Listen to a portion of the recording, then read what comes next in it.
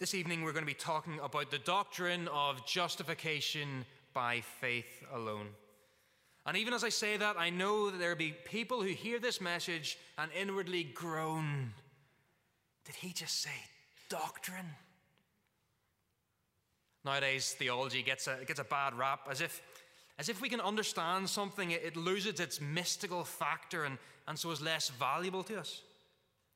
We want to experience transcendence.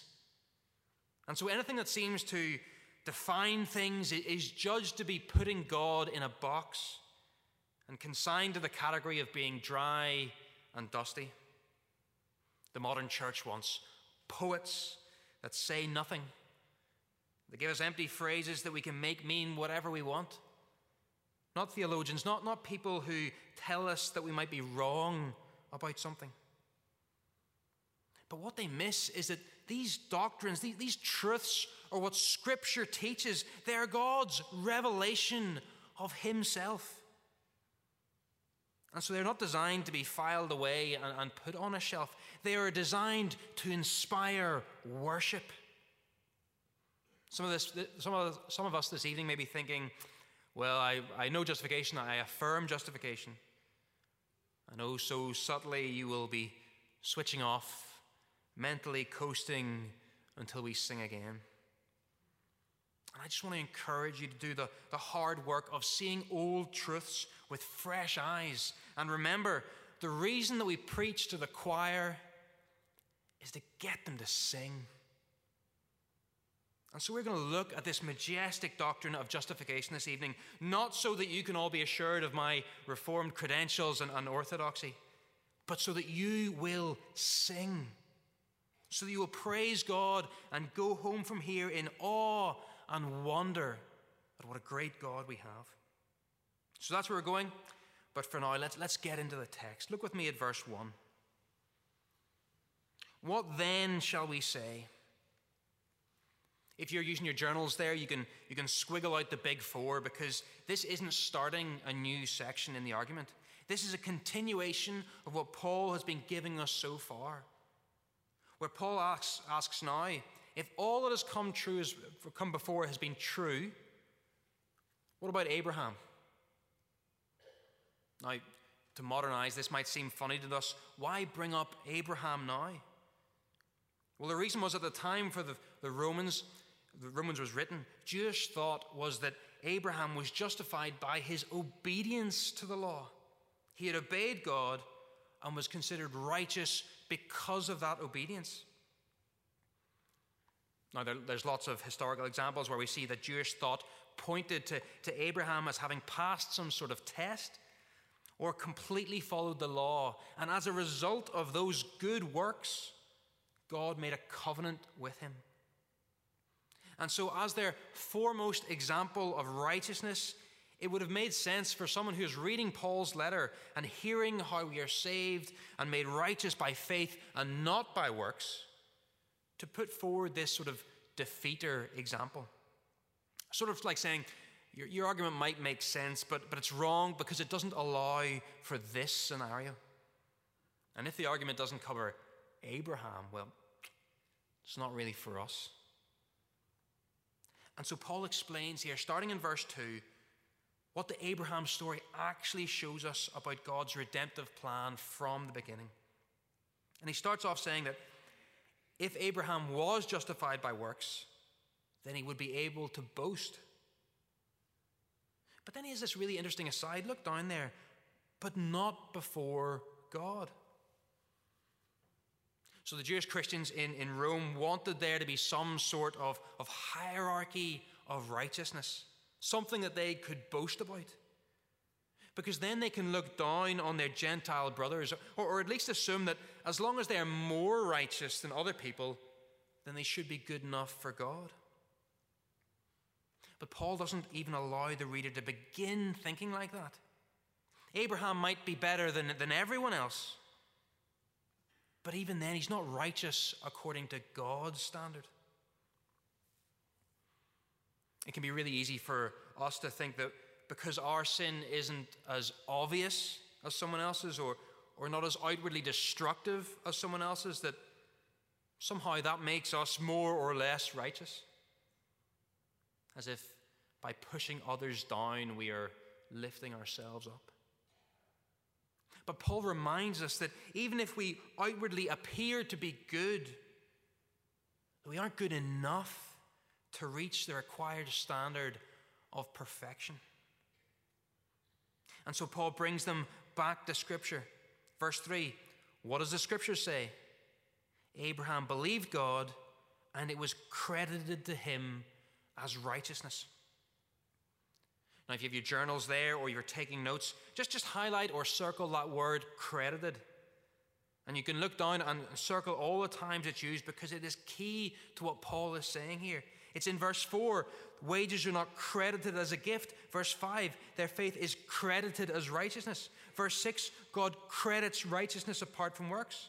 Verse 8, now the NIV translates it as count. The Lord will never count against them.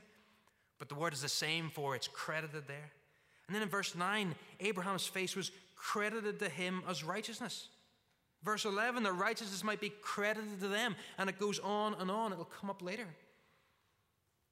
What Paul does in verses 4 to 8 is explain this phrase that's quoted in verse 3 from Genesis 15.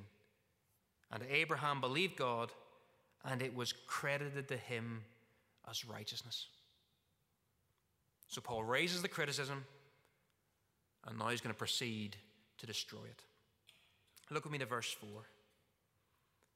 Now to the one who works, wages, and that's what we're thinking about here. Wages, what we think about is justification, as being saved, are not credited as a gift, but as an obligation. So if you work, you should be thankful that your employer paid you this month, but it's not exactly a surprise, is it? You've done the work, and they are obliged to reimburse you for it. So wages aren't a gift because they have been earned. And what this means is that someone who has earned righteousness has no need for it to be credited to them. They already have it. Can you hear the echo of Jesus saying, it's not the healthy that need a doctor, but the sick? The subtext is that if you're out there earning your own righteousness, then why would you need Jesus? But the one who hasn't earned it, that person needs to trust in the God who justifies the ungodly. They need God to credit them with righteousness. And then this is backed up by referencing Psalm 32, where David says, blessed are those whose sins are covered. So notice that the sin is present. They did sin, but it has been covered. Blessed is the one whose sin the Lord will never count or credit against them. So David is saying that the person who is blessed has actually sinned, so has broken the law, has fallen short, has shown that they are unrighteous, but that God hasn't counted it against them. And if you're wondering, how can this be? Well, how can a just and holy God not count sin against anyone? Well, that's Paul's argument. That Christ has taken that sin and borne it himself. That when the God declares us as if we were righteous, even though we sin all the time, it's not a legal fiction, because Christ has taken that punishment. He drank the cup. He took away God's wrath. And so when God declares us justified, what God declares is true. We are justified. We are considered righteous because the punishment for our sins has fallen upon Christ. And if we truly understand that it wasn't by any good choice that we made, or anything worth saving within us, or anything that we could do for God that he has saved us, that it wasn't even as if God was some cosmic coach who gave us the secret technique that we needed to be righteous, but that God's righteousness was credited to us when we had none of our own. Then we will actually understand being thankful to God. Sometimes we all live like when we became a Christian, God went and got out his righteousness pump and just filled us up. And so we're all good now. We just need to come back here occasionally on the Sundays to make sure we're fully inflated. But the image that we get in the New Testament is not some filling station. It's of a vine and branches where fruit comes from continued union and dependence upon the vine. Jewish thought at the time, and lots of our thought today too, makes it seem like God gave us the ability to meet his standards. Kind of like saying, you can only get a prize if you pass the test, and then slipping us the answers on the way in. And so we come out having actually passed the test and giving God some kind of cover, some kind of justification that he needs to actually bless us. But that's not what happens. Look with me at verse 5. Now note that verse 5 sort of echoes the quote from Genesis 15 in verse 3. Abraham is the one who does not work but trusts. God is the God who justifies the ungodly. And the result is that righteousness is credited. And note what is being subtly said here. So write this down. Abraham was ungodly when he was justified. And if he was ungodly when God declared him righteous, then he can't have earned it. That's why in verse 10, Paul starts talking about when Abraham was crucified. Because righteousness was credited before he had any external markers of being part of the kingdom of God.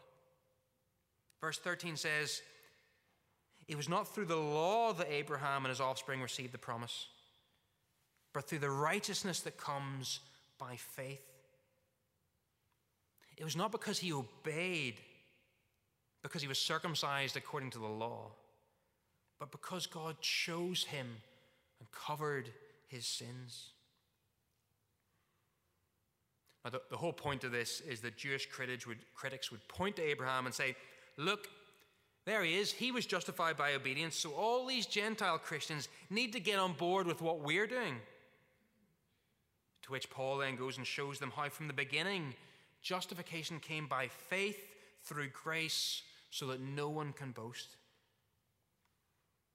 Is Abraham a defeater example? No, he's the opposite. Read your scriptures, Paul says. This is who our God is, a God who acts first, who saved sinners, who justifies the ungodly. Praise the Lord that this is our God. If you take notes, underline verse 16, because here we shift from having the context, the counter-argument explained, to seeing the consequences of it. So where a couple of phrases earlier we see that if the promise comes by works, then faith is worthless. Now we see that if it comes by faith, then it is guaranteed. From worthless to guaranteed. And not only to the Jewish Christians, but to us Gentiles too. So what does it mean that through faith our justification is guaranteed? Now this is where I've got to be careful to speak slowly and try not to get too excited. Because what this means for us is that our place with God is guaranteed. It is certain. Guys, I can't tell you how many days I wake up and just feel that by breakfast, I've messed up again. How many times I have sat down to pray or to read my Bible only to find my mind wandering onto something else. How many times I've had to repent of one sin or another. How many times I have had to just force myself to come to worship or when I've just felt distant from God.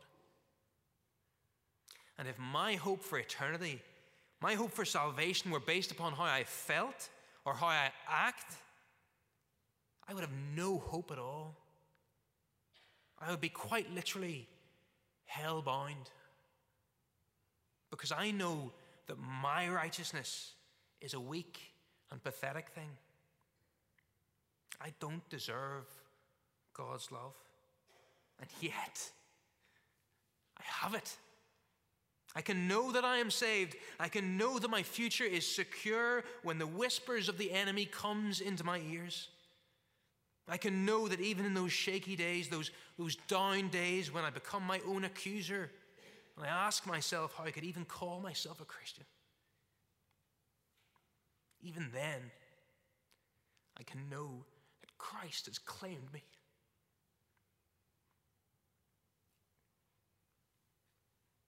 I can know that I'm not condemned before the throne.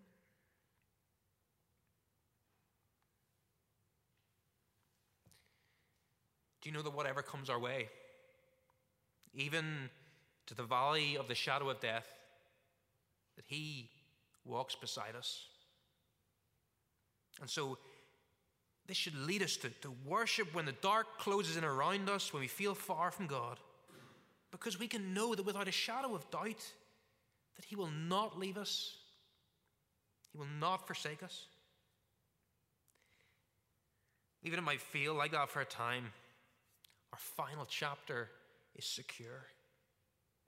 And it should deepen our worship when we are feeling close to Him, because we know that we don't have to perform for that blessing.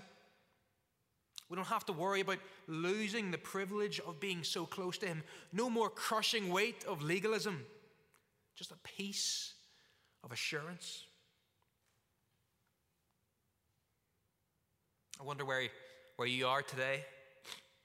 Are you on that mountain desperately trying not to fall off? Or maybe you're in that valley wondering if you'll ever see light again. Either way, when we look at ourselves, we look at our faith, we aren't led to worship but to performance. We think that it's going to be on us to improve our standing. We think, what do we need to do? But if we look to God, to the one that we have faith in, and not the size of our faith, if we look to God, then we're going to be drawn to worship. We are drawn to contemplate who God is and what He has done for us. We are comforted in the valley. We are steadied on the mountain. And we are free to glory in the gospel. This is the first consequence of justification by faith alone in our passage. The assurance that promise to us is guaranteed, and we can enjoy it rather than trying to earn it. Hallelujah. But maybe you don't have an issue with performance. Maybe you wonder what this Wally up the front is doing here. Maybe you agree with it, but it's just not something that is going to make you sing. Well, is there something else that Paul says that comes as a consequence of justification by faith? Look with me to verse 18. This section brings our attention to how our situations, our capacity to obey the law is, what does it say there? Dead. It's hopeless. Look at all the instances where Paul brings up death and hopelessness to show you this. We start in verse 18. Against all hope. So when Abraham received the promise, his situation made it seem impossible. Then in verse 19 we read that Abraham was as good as dead, and that Sarah's womb was also dead. And Paul uses that extreme language to underline the impossibility of what God is going to do. He is going to bring life from the dead. And so what Abraham is believing in is not only that the promise will come about, but that God is able to do what He has promised. Abraham looks at God and believes that He can bring life from the dead. He didn't waver in faith because, as verse 21 says, he was fully persuaded that God had power to do what He had promised. And this is why it was credited to him as righteousness. Brothers and sisters, we stand on the other side of the cross, but with that same belief that God is able to bring life from the dead. And because we look back on the cross, just like Abraham looked forward to it, we are credited with the righteousness because we trust in the promise of God. because we know that God has the power to do what his word tells us.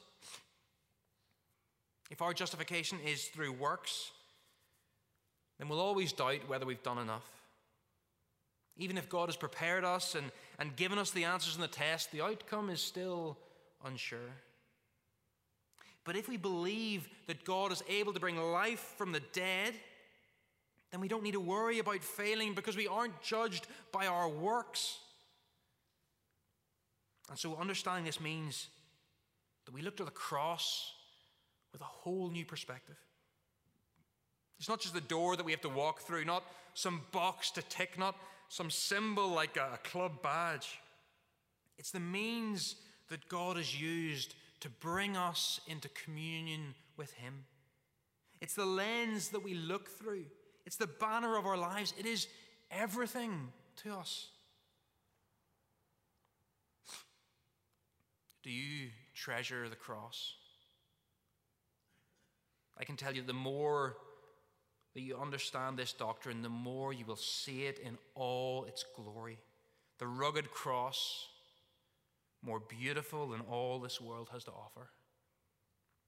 It is because of the cross that the disciples all embraced torturous deaths. It's because of the cross that our brothers and sisters in closed countries risk that same fate. It's because of the cross that missionaries leave their homes and their families. It's because of the cross that we endure slander and ridicule here, why we give our time and money, even why we drag ourselves out the door on a cold winter's night. The cross is what turns our lives from being all about us to lives centered on gratitude and praise. It is the cross that gives us joy when all around us seems so dark. And it is through this beautiful truth that we get all the benefits of the cross. Not because of anything in us, but because of what Christ has done and how God has credited it to us through faith.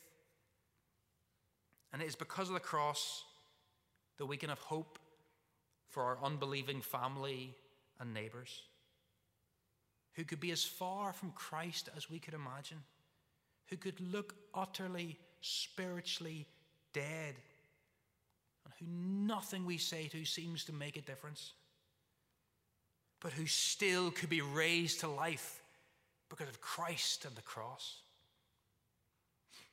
Why should justification by faith alone make us sing?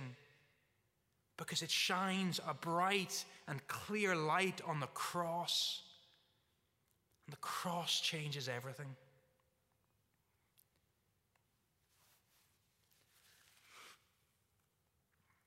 There's more here, and forgive me for that, but the final thing that I think our passage gives us reason to be joyous about is that justification by faith alone furthers our dependence and our discipleship. So look finally at verse 25. He was raised to life for our justification. Do you believe that Jesus rose from the dead? Do you believe that God could do that and did do that? Well, if you do, then you need to know that him being alive secures our justification. We stand before God as his children because Jesus is alive. And if he is alive, then he is doing what he said he would do, advocating for us before the throne, sending his Spirit to guide us and sanctify us, drawing us to the Father. Because Jesus is alive, we can know that he is going to complete the work that he started in us. And we can know that that is sure and certain because the result of it doesn't depend on us. It depends on the faithfulness of Christ. It depends on the trustworthiness of God. When we see how justification by faith alone acts in our lives, it creates in us a dependency upon God because we realize that there was only one way that we could be saved, through God working in our lives. And so as we recognize that apart from him we can do nothing, we fall on our knees before God. We come to him. And in that dependency, we learn to walk with him, experience him, love him. Holding on to this doctrine will spur our own devotion and discipleship as we see how we've been credited with his righteousness and how we need to stay connected to that righteousness to grow and have life. And it points to the fact that we are connected to the vine, that we will receive nourishment. If it was by works, then we would have to make sure of that, like revisiting the tire factory pump. But because we know that it is by faith, we can trust that he will provide for us. And brothers and sisters, he is faithful. He will provide for us. So even if you look at yourself and you don't like what you see, know that this isn't the end. That God is molding you now and will transform you on the day of glory into something more beautiful than we can comprehend on this earth. The doctrine of justification might be the start of the path. But we can sing because we see where that path is going and because of who is walking beside us. Justification by faith alone turns us to worship when we see that we are in Christ and nothing can take it away. It makes us thankful and joyous at the cross and gives us hope for our world. And it spurs our own devotion and discipleship. This is not just a doctrine box to tick. This is a reality to get excited about. It is a truth that shows us just how utterly spectacular God is and how amazing it is that we are saved. This is the sweet sound that saved a wretch like me. This is the echo of the trumpet on that final day. This is how we enter into the joy of our salvation. At the foot of the cross, knowing that Jesus paid it all, and that what unites us now is not just our sin, but our salvation. So far in this letter, the Roman church has been hearing that they are being united in their sin. But now it's like the end of the World War, where we get scenes of everyone from every social group rejoicing together, united in their joy and victory. All divisions set aside because of the magnitude of what has just happened. Brothers and sisters, heaven is set before us. Your place at the table of the King has been set. So let's go there now. Let's travel on that path together, singing songs of the King as we go, a holy procession, knowing that our promise, our hope, our Lord Jesus is not dead, but he has been raised to life. I don't know about you, but I need to sing. I need to respond to that. So guys in the band, would you come back up and lead us? Whoever you are and whatever is going on in your life, if you're in the valley or the mountaintop, we come together and we know that Jesus is alive and that he has saved us. So let's let that move us now to come and praise. Let's pour out our hearts before the cross. Let's stand, let's sing.